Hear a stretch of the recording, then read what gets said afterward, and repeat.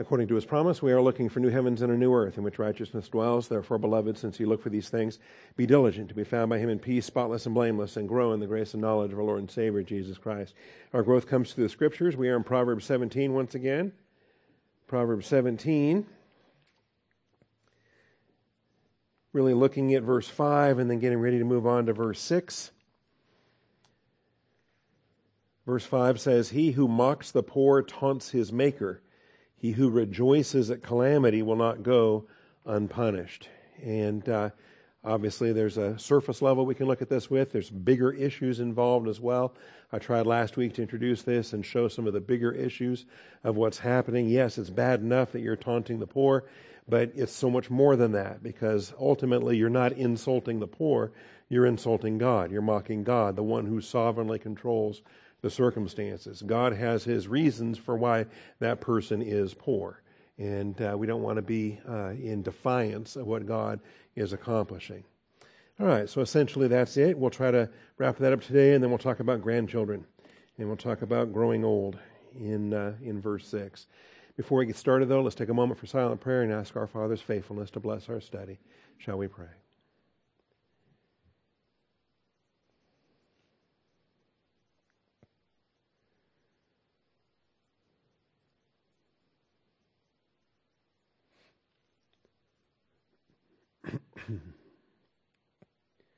Heavenly Father, we come before you once again, thankful for your faithfulness, thankful for your truth, asking for your blessings upon our time together. I thank you for brothers and sisters that make the Word of God a priority, that take the time in the middle of a week to come out like this, to study and to learn. We just thank you for your faithfulness, Father. Bless our study, equip us, open our eyes. We thank you in Jesus Christ's name. Amen. All right, and so I've got to skip ahead through the slides, get us caught up where we are.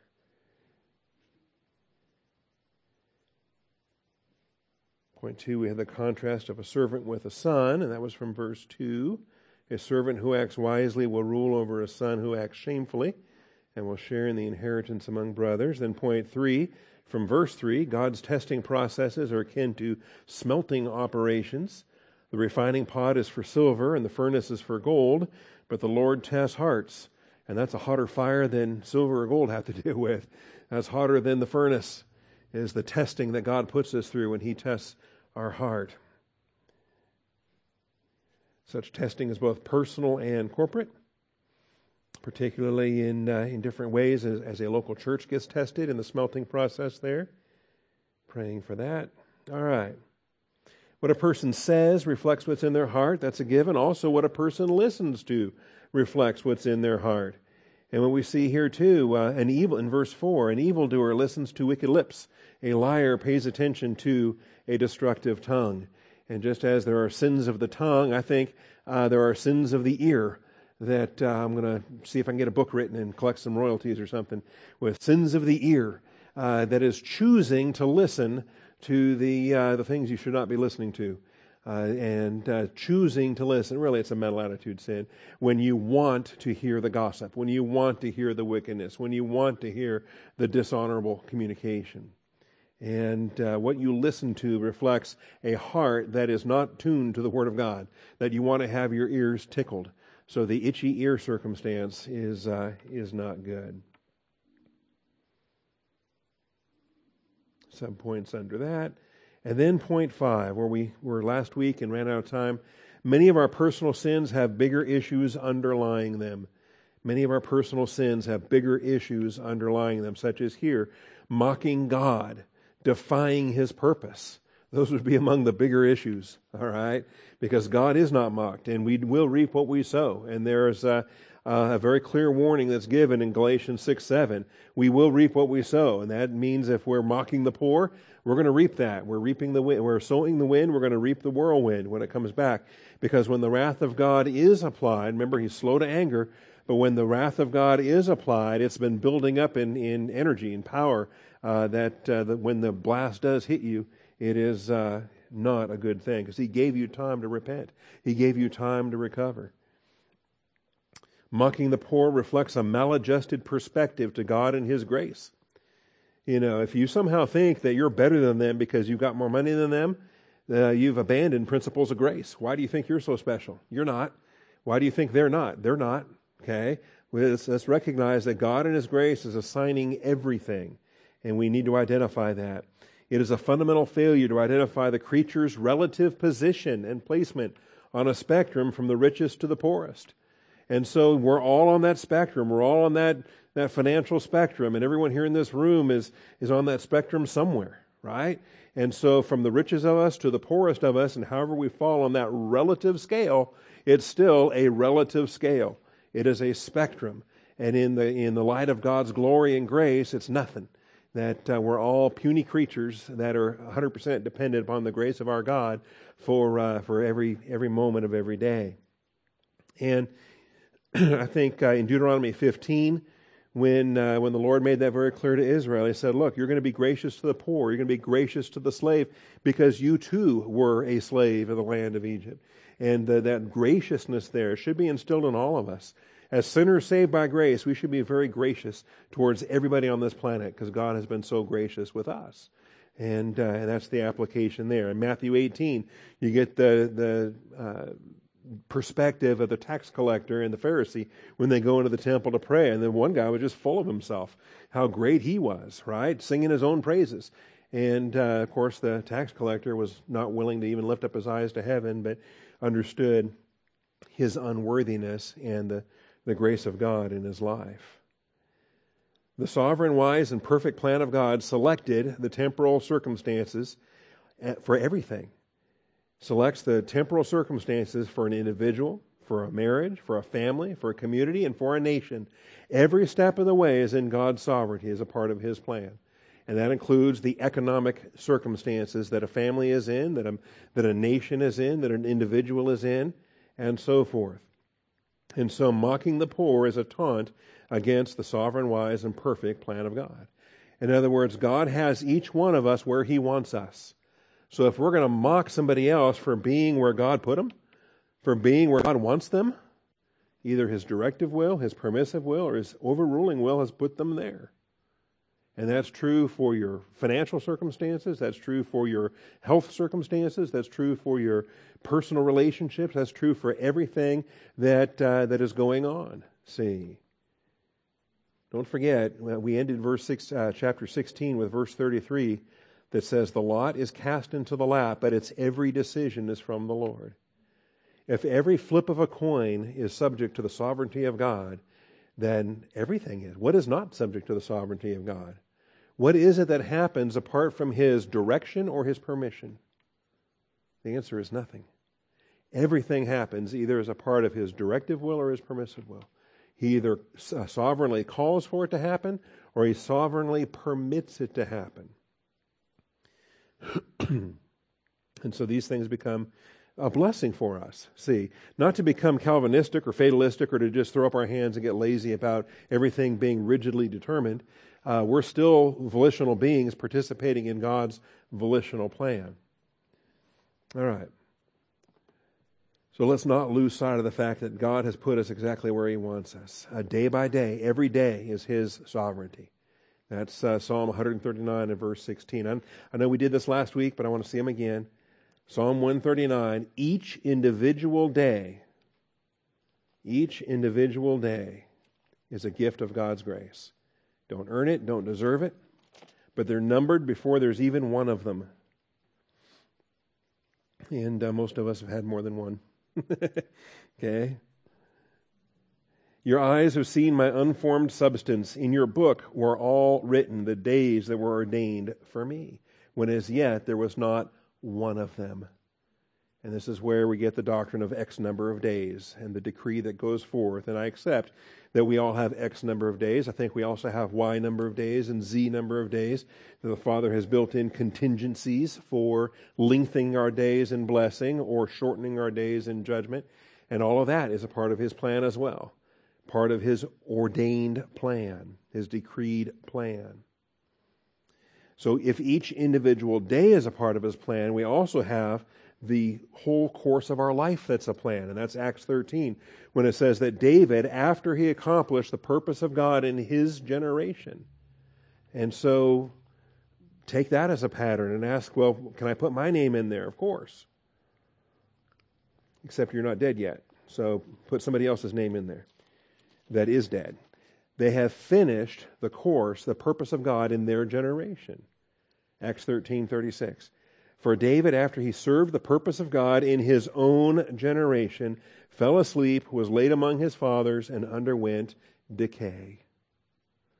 So if you think about it, it's like, are you getting a Best Actor award for an individual performance, or are you getting a Lifetime Achievement Award for the totality of everything that you've done? And the answer is both.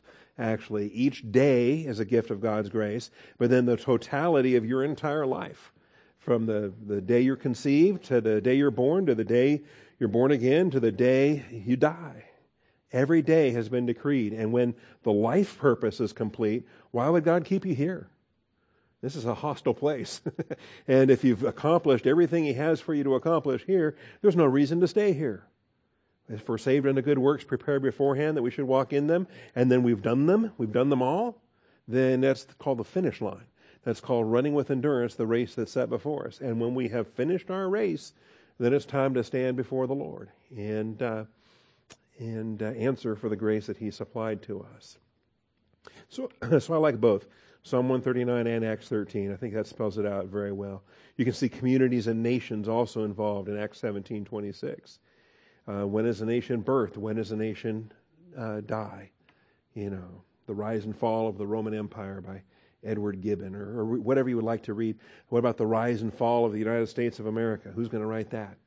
And, whenever America falls, someone will probably want to write something like that to try to explain it. And there you have it. God's in charge of that every step of the way. So mocking the poor is a taunt against the sovereign, wise, and perfect plan of God. Since He's the one that has assigned these things, why would I want to taunt Him? We need to be humble and recognize that we are recipients of God's grace. All right. I don't remember Jeremiah 9. How could I have forgotten this? It was just last week.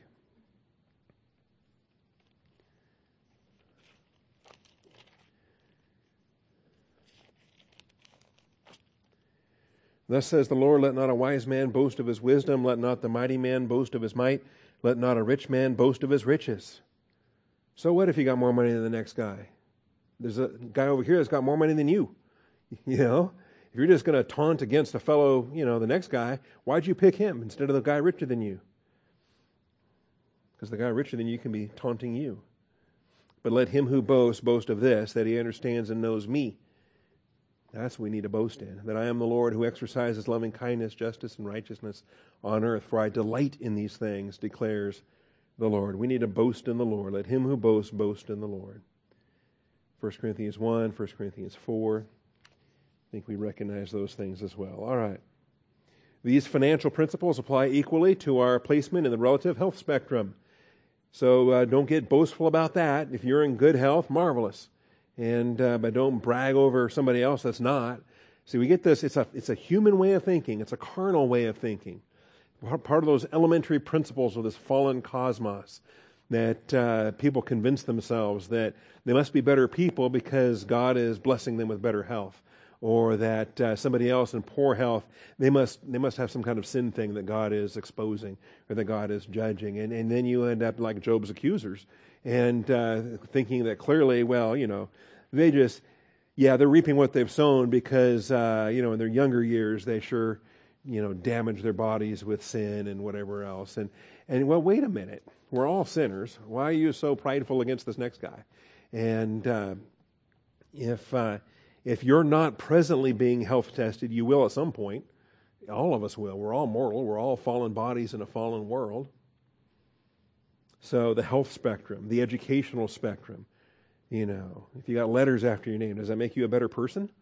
Why did God put you through those programs? And why did He equip you with that education? What does He expect you to do with that particular training? And if God put you, or did you put yourself through that in defiance of what God would have you do? Maybe God's not at all impressed with the letters after your name because God had a plan for you to do these other things and you've been totally in rebellion, not in the will of God.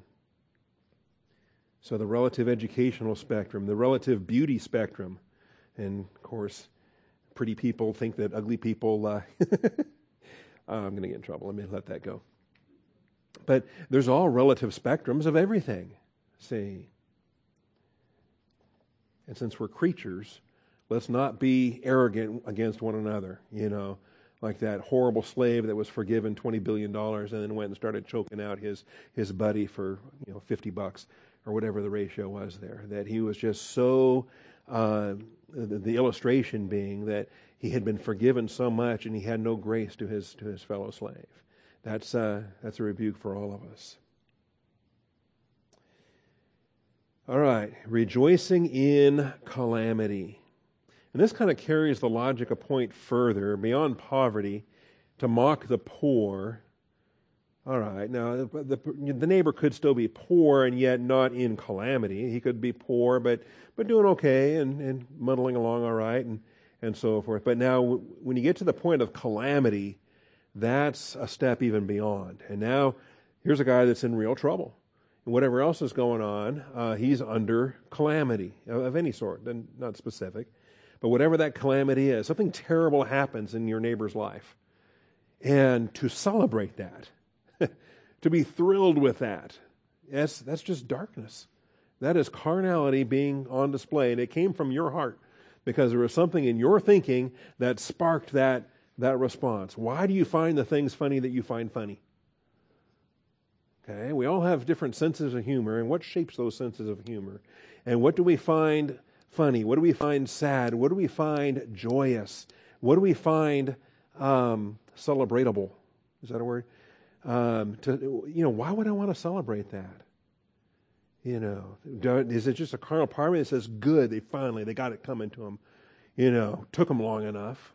Should have been worse than it was. Why wasn't it worse than that? And to get a sense of joy, to be exuberant over calamity. It's not something to rejoice over. There's a time to laugh, there's a time to cry, right? And don't mix those up. There's a time for rejoicing, and calamity is not it. We're supposed to weep with those who weep and rejoice with those who rejoice. And so we've got a reflection here of a maladjusted perspective to God and His judgment. If God brought it about, He either directed it or permitted it, so let's just get to God's purpose. If He directed it, it was for His purpose. If He permitted it, it's also for His purpose, right? Everything God directs is for His purpose. So too, everything He permits. Don't ever lose sight of that. When Satan afflicted Job, well, Satan had purposes for that, right? Satan had a purpose for afflicting Job. Do you remember what Satan's purpose was? I'm going to quiz you here this morning. What was Satan's purpose for afflicting Job? He wanted Job to curse God. In fact, Mrs. Job said, curse God and die. And I think she was voicing the temptation from Satan right there. Curse God and die. And so he wants, and Satan even bet God. He said, I bet you he's going to curse you. He's only serving you because you bless him. And so Satan had a purpose. Satan's purpose was for Job to curse God. That was Satan's purpose. Did God have the same purpose? Here's the thing. When God permits something to happen in your life, the dumbest question in the world is, why does this always happen to me? Or why is this happening? Or why do you allow this? Okay? And the reason why it's dumb is because we're not entitled for God to explain Himself. And what we're really saying in our lack of faith when we're demanding, why does this happen to me? What we're saying is, it should not be happening to me. I disagree. This is wrong. I deserve better than this.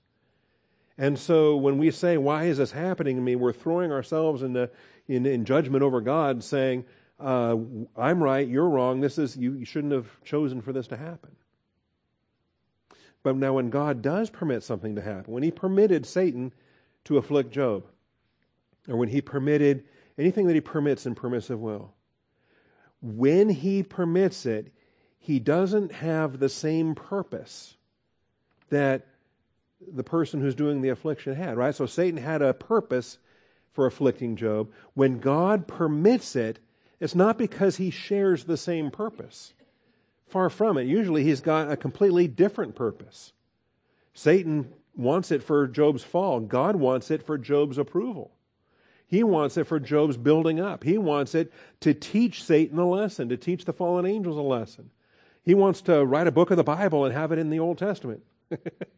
So he permits Satan to afflict Job.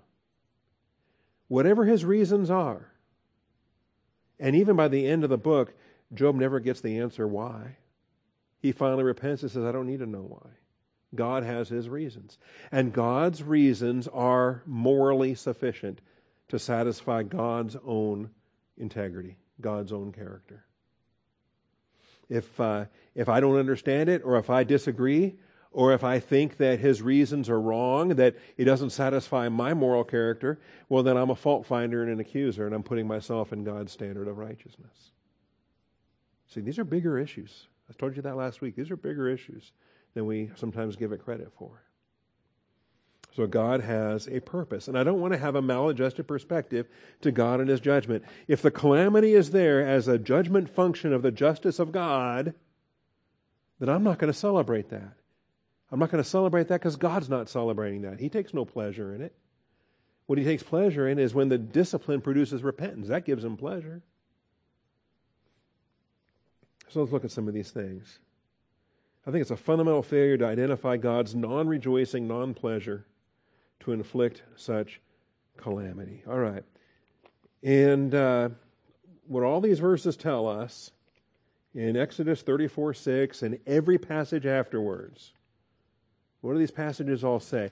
Let's read these and see if you can detect a common theme. We'll see if you're paying attention this morning. Exodus 34 and verse 6.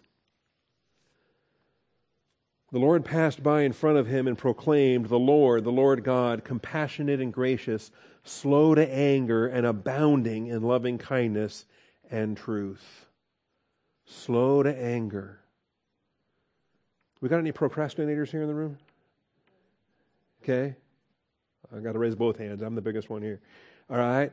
And why do we procrastinate? For different reasons. Laziness is one of them. But ultimately, if it was something you really, really wanted to do, you would have done it by now. Procrastination often is a reflection of something you don't want to do. You just got other priorities, other things you want to do more. See? So you put it off because you know it needs to be done. You just don't want to do it. So tomorrow's better than today. Because really, if the trumpet sounds tonight, then I won't ever have to do it. So let's just put it off. Okay? And in a sense, in a very sanctified way, God is similar because he delays his anger, he delays his judgment, he delays his wrath. And if that sinner repents in the meantime, what does that mean God doesn't have to do? He doesn't have to apply the wrath. He can then apply his forgiveness. He can apply his grace, which is what he wanted to do all along. All right, so we have it there in Exodus 34:6. Well, maybe I'm making a big deal out of one verse. Is that the only place this comes up? How about Numbers 14?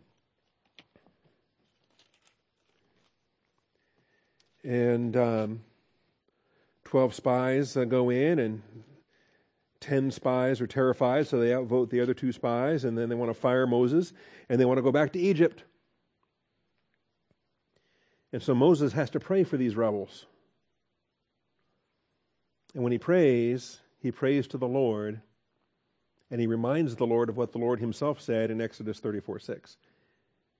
So Numbers 14:17, but now I pray, let the power of the Lord be great, just as you have declared, the Lord is slow to anger and abundant in loving kindness, forgiving iniquity and transgression, but he will by no means clear the guilty, visiting the iniquity of the fathers on the children to the 3rd and to the 4th generation. So slow to anger, abundant in loving kindness. And Moses used the very words of the Lord in his prayer to tell the Lord what he couldn't do. He said, you can't destroy the Jewish nation.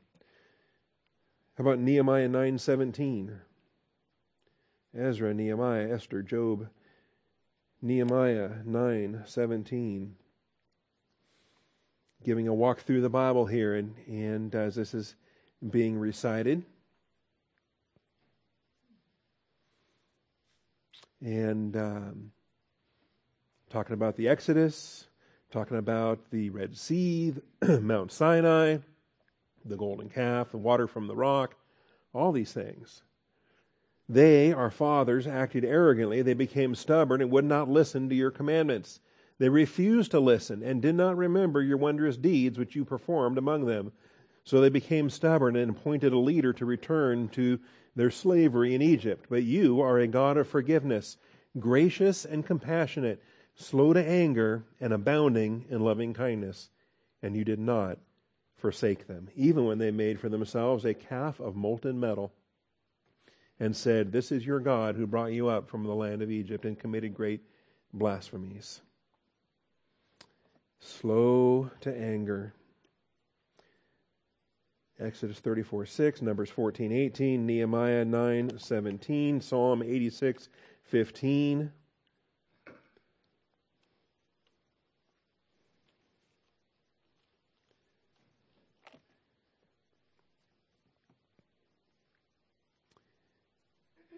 Verse 14 says, "O God, arrogant men have risen up against me, and a band of violent men have sought my life, and they have not set you before them. But you, O Lord, are a God, merciful and gracious, slow to anger and abundant in loving kindness and truth. Turn to me and be gracious to me. O grant your strength to your servant and save the son of your handmaid. Show me a sign for good, that those who hate me may see it and be ashamed. Because you, O Lord, have helped me and comforted me." So this was a principle that shaped David's prayer life. So it shapes Moses' prayer life, it shapes Nehemiah's prayer life, it shapes David's prayer life. They keep coming back to this: slow to anger, abundant in loving kindness. Psalm 103 in verse 8.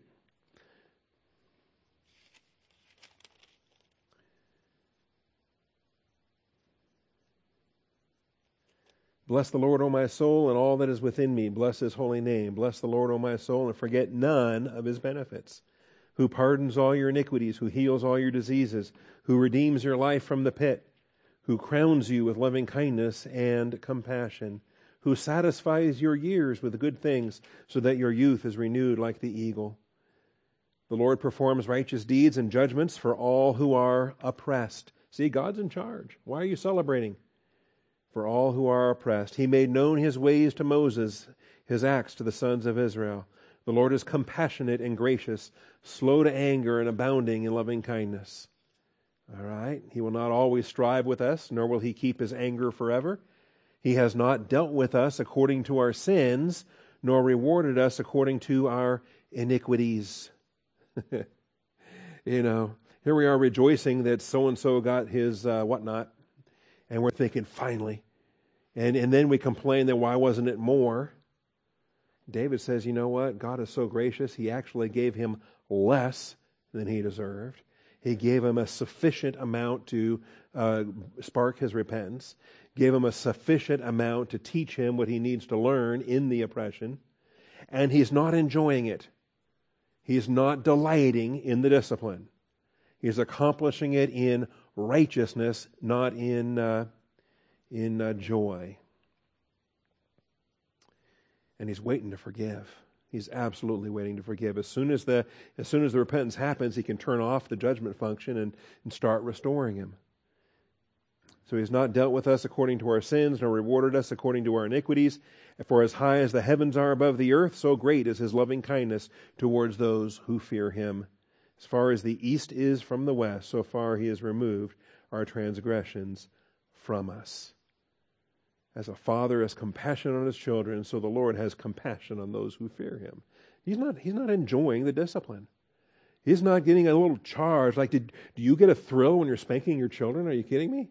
Is it fun to swat the little backside, and when they start crying, you think, yeah, let me make them cry some more. Yeah, No, there's no joy in that. Why would God get joy out of the affliction he assigns for our repentance? He knows our frame. He is mindful that we are but dust. Psalm 145 in verse 8.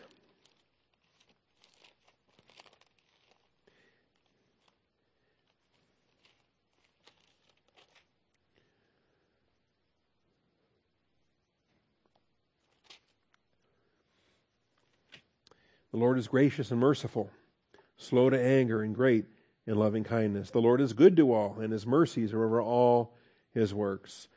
Your works shall give thanks to you, O Lord, and your godly ones shall bless you. So why would I be celebrating his wrath when he himself is not?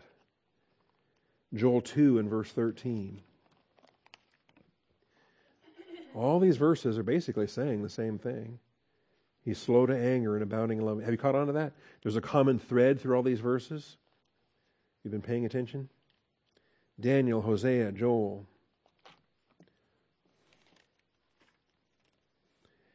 And, all right, Joel. Here's a great prophet. Here's wrath and judgment. Here's scorpions. Here's, they rush on the city. They run on the wall. Before them, the earth quakes. The heavens tremble. The sun and the moon grow dark. The stars lose their brightness. Aha! Here's a great passage of wrath. They're really going to get it. The Lord utters his voice before his army. Surely his camp is very great. Strong is he who carries out his word. The day of the Lord is indeed great and very awesome. Who can endure it? Yeah, kill them all. Wait a minute. Is that the purpose? Is he really going forth to exterminate humanity? What's he doing? Yet even now, declares the Lord, return to me with all your heart, with fasting, weeping, and mourning, and rend your heart and not your garments. Now return to the Lord your God. Why? Well, you might have heard this. He is gracious and compassionate, slow to anger, abounding in loving kindness. Wow. It shaped Moses' prayer life, David's prayer life. It shaped Nehemiah. It's shaping Joel. Who knows whether he will not turn and relent and leave a blessing behind him, even a grain offering and a drink offering for the Lord your God. And there's more there too. Blow a trumpet in Zion, consecrate a fast, proclaim a solemn assembly. When he brings Israel through the tribulation, what's next? He's going to hand them the kingdom. He's going to bring the believers into that kingdom. So gather the people, sanctify the congregation, assemble the elders, gather the children and the nursing infants. Go ahead and empty out the nursery. Let the bridegroom come out of his room and the bride out of her bridal chambers. Okay, there's more things to celebrate besides your wedding night. We're going to celebrate the kingdom of Jesus Christ. He's slow to anger, abounding in loving kindness. For Jonah, everything that we keep reading here, which we think is great, Jonah didn't like it. Jonah, Micah, Nahum.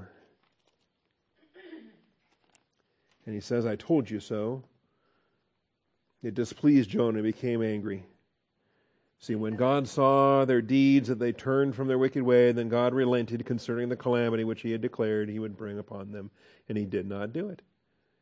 But it greatly displeased Jonah and became angry. And he prayed to the Lord and said, Please, Lord, was not this what I said while I was still in my own country? I told you so. Therefore, in order to forestall this, I fled to Tarshish, for I knew that you are a gracious and compassionate God, slow to anger and abundant in loving kindness, and one who relents concerning calamity. Here we go, rejoicing at calamity, and God just wants to relent. He wants to apply grace when the sinner repents. And so as far as Jonah's concerned, it's might as well just drop dead. Why even stay alive anymore? If you can't watch a good Assyrian massacre, then what's worth living? Let's just die. That's, of course, insane, but that's where he is. And then Nahum.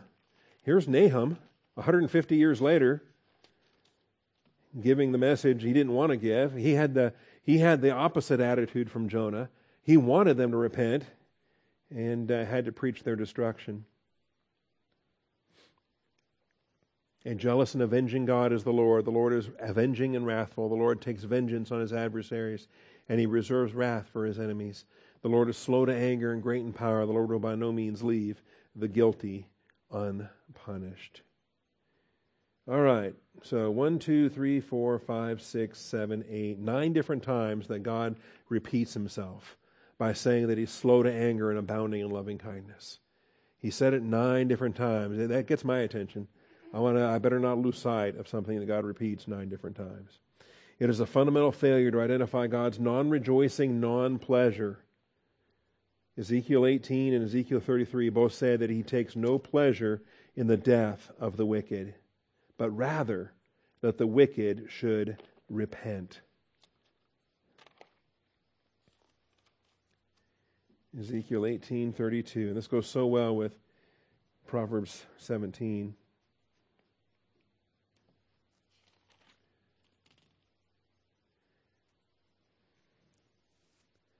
Verse 31 says, or verse 30, "Therefore I will judge you, O house of Israel, each according to his conduct, declares the Lord God. Repent and turn away from all your transgressions, so that iniquity may not become a stumbling block to you. Cast away from you all your transgressions which you have committed, and make yourselves a new heart and a new spirit. For why will you die, O house of Israel? For I have no pleasure in the death of anyone who dies, declares the Lord God. Therefore repent and live." He is not taking pleasure in the calamity. Why am I rejoicing in the calamity? Ezekiel 33:11.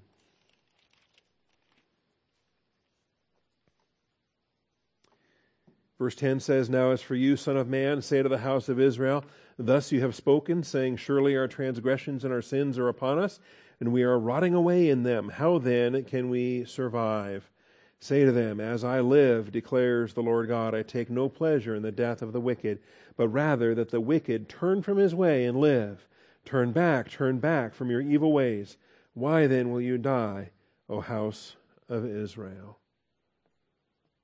And you, son of man, say to your fellow citizens." All right, so Ezekiel's got a message to deliver. So rejoicing in calamity reflects a maladjusted perspective to God and his judgment. Let's move on to verse 6 of Proverbs 17. There's a dynamic across 3 generations.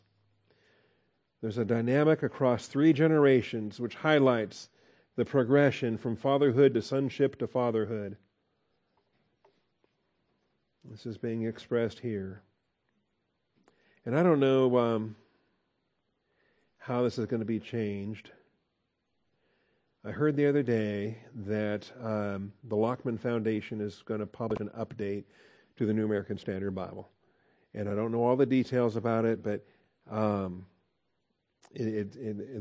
what I was told is that they're going to adjust the gender language in many of these passages. So we're looking at here, grandchildren are the crown of old men.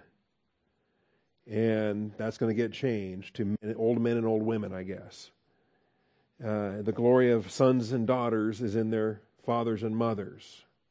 That there's a sense that they're going to try to replace terms like brethren with brothers and sisters, so that girls don't feel left out by the term brethren. Even though we know that when we're addressing the brethren is a collective plural for both brothers and sisters. It's a nice abbreviated expression. Instead of saying brothers and sisters, you can say brethren, and it includes both. And, it's been the English language for hundreds of years. But apparently, so I don't know what they're going to do with this verse. Grandchildren are the crown of old men and old women. All right. Let's start singing a Randy Travis song here next. What's that? Elderly. Okay, so the Holman's done some of that too then. All right. And the glory of sons is their fathers. We actually have 3 generations there. Because we got the grandchildren, or the grandparents, the parents, and the children. And there's a dynamic with respect to this, and I think it's interesting. And so there are things to celebrate. In other words, a crown is something that you wear as a display of glory, as a item of praise, and that's kind of the joy of the reward. Somebody said the grandchildren are the reward for not killing your children, something like that. That you if you put up with and endure and so forth, and then eventually you do get grandchildren, which is the payoff. And then you watch your grandchildren put your kids through what they put you through, which is more of a payoff. And it's all how it works. That's exactly how it works. My dad was a moron, a blithering idiot, because I was arrogant and I was horrible as a teenager. And overnight, my dad became the most genius man to ever walk this earth. And it happened when Bob was born. It happened when I became a father. And then that first child comes home and wow, now what? Right? And overnight, my mom and dad my mom was always brilliant, but my dad became a genius from that point on. Anyway, so we have these generations. And this is seen in some different ways, and I want to stress this. The early chapters of Genesis portray the generations and their corporate blessing to call upon the Lord. And I think this is useful as well. It's not just family affection that's common to the human experience. The terms that are used in Proverbs are terms of crowns and glories. You got to have a divine viewpoint to fully appreciate crowns and glories. If the grandchildren are the crown of the elderly and the glory of sons is in their fathers, why is the glory of sons in their fathers? Why are they praising? That's what glory is. Why are they praising God for their parents and grandparents? Well, biblically speaking, I think it comes down to beyond the earthly family, it comes down to our heavenly family. And there's something being modeled in this, or it's supposed to be, unless the family is dysfunctional. All right, so Genesis 4, you'll see what I'm talking about here. The Toledoth, generations of Adam. Remember, Adam and Eve were commanded to be fruitful and multiply, and that's before they were sinners. Children are not a curse. Okay? God designed us to be fruitful and multiply. Children are a blessing. The fruit of the womb is a reward. They failed to reap that blessing until after they became sinners, and so ever since then, sinners have beget sinners, and that's the way it works. And then some of those sinner children, one of them murdered another one of them, and we have the ugly chapter here with that. But then in verse 25, at the end of the chapter, and my idea, I think, is that Adam and Eve are adult sons, or Cain and Abel, are adult sons. When Cain murders Abel, they're the professional men, a farmer and a herdsman. And when he flees, he's got a wife and children. He's going to produce children in the place where he flees to. They're not little kids, is what I'm saying. They're grown. And Adam and Eve had other sons and daughters. We know, if you peek ahead to chapter 5, you're going to notice this, that he had other sons and daughters. That's Genesis 5:4. The days of Adam, after he became the father of Seth, were 800 years, and he had other sons and daughters. And I think Seth was the last one born. I think Seth was born after a period of time that they weren't having children. Because after Cain murders Abel, it says in verse 25, Adam had relations with his wife again, and she gave birth to a son and named him Seth.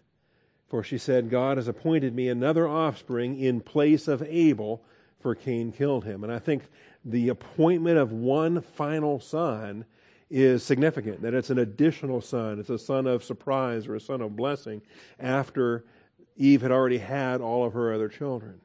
See, it's highlighted as being different. In other words, it's not just normal marital life. It's not just that, Seth was the next one on the list, and then, the next one after that, and the next one after that. When you live 900 years, you can have a lot of children, all right? And however else that works, if it's proportionate to today, we get about a century or less, and women are, from 15 to 45 or thereabouts. You get about 30 years of childbearing years, and plus or minus. And so if that's a ratio, 30 years out of 100, now multiply that times 9 or 10, and how many babies could these women have been having over that length of time? Anyway, so to Seth, now notice, then to Seth, to him also a son was born, and he called his name Enosh. And now notice, then men began to call upon the name of the Lord. Now there is something extraordinary about that statement, and I wish Moses would have expanded upon it, but he didn't. That's how he closes chapter 4, and then he gives the genealogies of chapter 5. But it's undeniable that it's with the third generation then, when we have a father and a son, and then a son who has become a father by having now a third generation. Having a father, a son, and a son who has become a father. That is the realm in which corporate worship happens on this generational basis, upon which the transgenerational worship really has its fullness. Not saying that Adam and Eve couldn't call upon the Lord before this, or that Adam and Seth couldn't call upon the Lord before this. Clearly, Abel called upon the Lord. Abel was a man of faith. And so with Adam and Eve getting saved, with Abel getting saved, why couldn't Adam and Abel have this kind of worship? Why did it take a third generation for men to begin to call upon the name of the Lord? See, and this is what I think is key. I think because this now transcends, this takes the family relationship out of the illustration, and it brings it into the reality of our family in God, our family in Christ, so that you got grandparents who raise the children, and then you have the next generation that should be raising the children. Does it become a problem if the grandparents butt in and tell the parents how to parent? Say, yeah, it does. It becomes a huge problem. Say, back off there, because we left father and mother to cleave to one another, the two become one flesh, and it's a new marriage relationship now, and they are the ones accountable to raise those kids. Either better than you did or worse than you did, but that's on them. Okay? And so, ideally, so now what happens? Do we tell the grandparents, take a hike, go away, don't talk to us anymore? No, clearly not. There now becomes a dynamic with 3 generations whereby we can have spiritual family life together as brothers. We can have spiritual life together as sons of God by faith in Jesus Christ. In which case, my father and my grandfather are both my brothers. My mother and my grandmother are both my sisters. And when we're calling upon the Lord, we can do so in a transgenerational worship experience that celebrates the plan of God in ways that angels can't do. Angels don't have generations. They don't have sons and grandsons. But we do. And we have this as a remarkable blessing. The God of Abraham became the God of Abraham and Isaac. Then he became the God of Abraham, Isaac, and Jacob in a generational pattern for 1,000 generations to remember. In a generational pattern for 1,000 generations to remember. And I think this is marvelous. When the wrath of God comes to the 3rd and to the 4th generation, why is that? Why is that the pattern? What is it about the 3rd generation that's like the last chance? And then in the 4th generation then, when judgment falls upon the wicked. Why is that? What is the value of 3 generations? Well, when you have 3 generations of believers, that can be a powerful thing. I find that interesting as well. Even in my own family, Grandpa Ralph was a total pagan, and so they weren't saved. He kind of rebelled against the Mormonism of his father, and so he was just a pagan, and then Grandma divorced him and then remarried, but they weren't church people or religious at all. And so my dad is just a little pagan kid playing in his front yard on a Sunday morning. And then a little old lady, I think of her as a little old Ethel Dowd kind of lady, was walking down the street and asked this delinquent in the front yard of his house why he wasn't in Sunday school. My dad was like, "What's Sunday school? What's that?" And so she asked permission. She went and knocked on the door and asked my grandmother, "Can I take little Bobby to Sunday school?" And she did. And my dad got saved. And so anyway, you got a pattern there. He became generation 1, so to speak. And sometimes that's a rough road. But then generation 2 has an easier time with it. Why? Because they get brought up in this. They get grounded in the Word of God. And then generation 3, what a joy do you have there? Because they also get grounded in the Word of God, but then they have parents and grandparents to worship with, to call upon the name of the Lord together with. And when all three generations are coming before the Lord that way, what a joy. All right, well, you can find these verses yourself. Genesis 26:24, where he's called the God of Abraham. Genesis 28:13 and 32:9, where he's called the God of Abraham and the God of Isaac. And then when he's called the God of Abraham, Isaac, and Jacob in Exodus 3 and Exodus 4, we end up with a generational pattern for 1,000 generations to remember. Let me grab these Exodus references.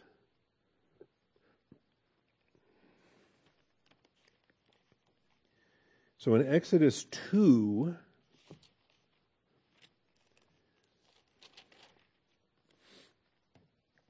Moses has to flee to Midian, and he's living out there with his father-in-law, and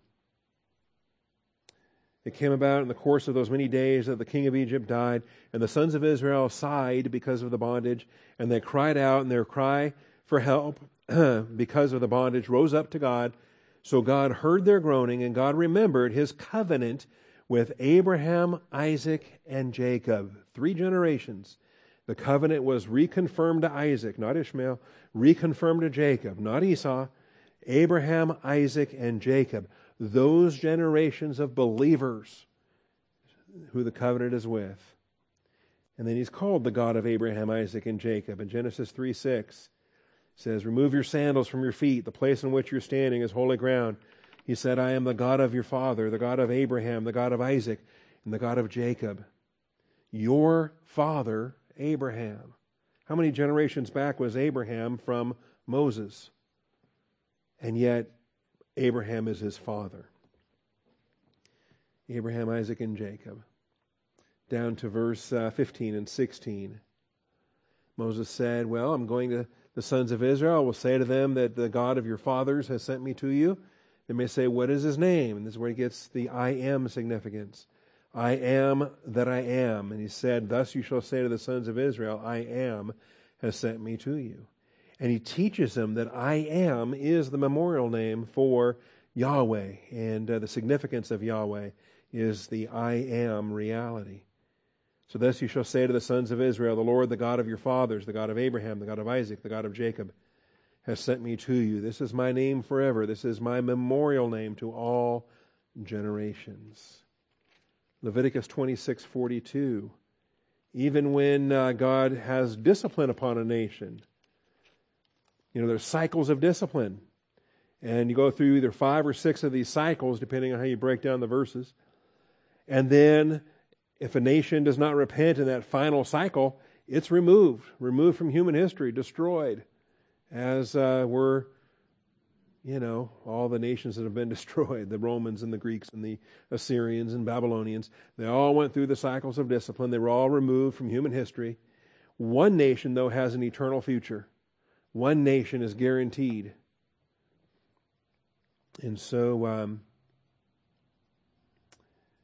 in verse 42, I will remember my covenant with Jacob. I will remember also my covenant with Isaac, my covenant with Abraham as well. I will remember the land, and he will restore them. There's a promise there. Psalm 105, the great psalm that addresses the fullness of time dispensation. He has remembered his covenant forever, the word which he's commanded to 1,000 generations. The covenant which he made with Abraham, his oath to Isaac, he confirmed it to Jacob for a statute, to Israel as an everlasting covenant. And so there it is. Where's the church in any of that? Nowhere. Nowhere. You see, God the Father is a demonstrator for God the Son. We've got a pattern here, and God exhibits that pattern, and it's played out in humanity. Angels can't play this out. God the Father is a demonstrator for God the Son. What is it that the Son learns? What is it that the Son sees the Father doing? If the Son watches his Father drunk all the time and beating the tar out of his mother, what kind of boy is that going to be growing up? What kind of impact does that have on a son when he watches a brutal, drunk, angry man? Okay? Or a man that's absent, he's just gone all the time. What kind of son grows up without a father? But what kind of son grows up with a father that's humble before the Word of God and in church? I tell you, some of my best childhood memories are Dad, Mom, Elizabeth, Matt, Mary, me. I was always on the end because I was the oldest. And then kind of thought, yeah, because I can, not fall asleep or cause trouble or embarrass Mom and Dad. Because if you embarrass Mom and Dad, that's horrible. And all of us are singing on a Sunday morning. That's where I learned how to sing out of the hymn book, learned how to read music, and listening to my dad sing, listening to my mother sing. There's a demonstration that happens there. All right, John 5. The Father loves the Son. Back up to verse 19. See, they wanted to kill him because he was making himself out to be equal with God. So Jesus answered and was saying to them, Truly, truly, I say to you, the Son can do nothing of himself unless it is something he sees the Father doing. This is how God the Father and God the Son eternally functioned. The Father would direct, the Father would explain, and the Son would make it happen. Whatever the Father does, these things the Son also does in like manner. For the Father loves the Son and shows him, demonstrates. See, God's a God of show and tell. The Father loves the Son and shows him all things that he himself is doing. Remember, God was in Christ reconciling the world to himself. How do you think Jesus got that idea about being the mediator between God and man? The Father loves the Son and shows him all things that he himself is doing, and the Father will show him greater works than these so that you will marvel. What's greater than first advent? Second advent. What's greater than second advent? New heavens, new earth. How about when the Son becomes a father? The ultimate outworking of this is the fatherhood of Jesus Christ. See, if the Father doesn't show the Son how to be a father, then he's falling down on his duties. He's got to teach his son how to be a father, which means you're leading your family in spiritual things, which means you make the Word of God a priority. You expect that your wife and your children are going to be under teaching, and you hold yourself to the same standard you hold them to because you keep yourself under teaching constantly. And you're not a tyrant and you're not brutal. All right. So the ultimate outworking of this is the fatherhood of Jesus Christ. And this is how we get explained how he's the wonderful counselor, Prince of Peace, mighty God, eternal Father. Why is he called eternal Father? Why is he promised children in Isaiah 53:10? He will see his offspring. That's the offspring of the sheep that's going to the slaughter. He's going to the slaughter silently, and yet he will see his offspring. In Revelation 21:7, I will be their God, and they will be my children. See, the 1,000 generations in the fullness of time are not children of God the Father, they're children of Jesus Christ. That's a huge difference. Hope we get that. If you give the gospel today, I'm going to leave here in a minute. We're going to close in prayer. And wherever you go from here, you go somewhere, you meet an unbeliever, you give them the gospel, they get saved. They become a child of God the Father like you and I are children of God the Father by faith in Jesus Christ. They become brothers and sisters with Jesus Christ. They become part of the bride of Christ. For 1,000 generations in the fullness of time, they are sons of Jesus Christ. We'll make them grandchildren, I guess, in a sense, of God the Father. All right. Of course, Jesus isn't having any children yet. He hasn't married his bride yet. Come on, keep these things in order. Call me old-fashioned, but I believe the wedding comes first. And then the children. Jesus will have children after he marries the bride of Christ. Father, I thank you for this day. I thank you for these blessings. Thank you for being faithful, Father. Continue to bless our studies. We thank you and praise you in Jesus Christ's name. Amen.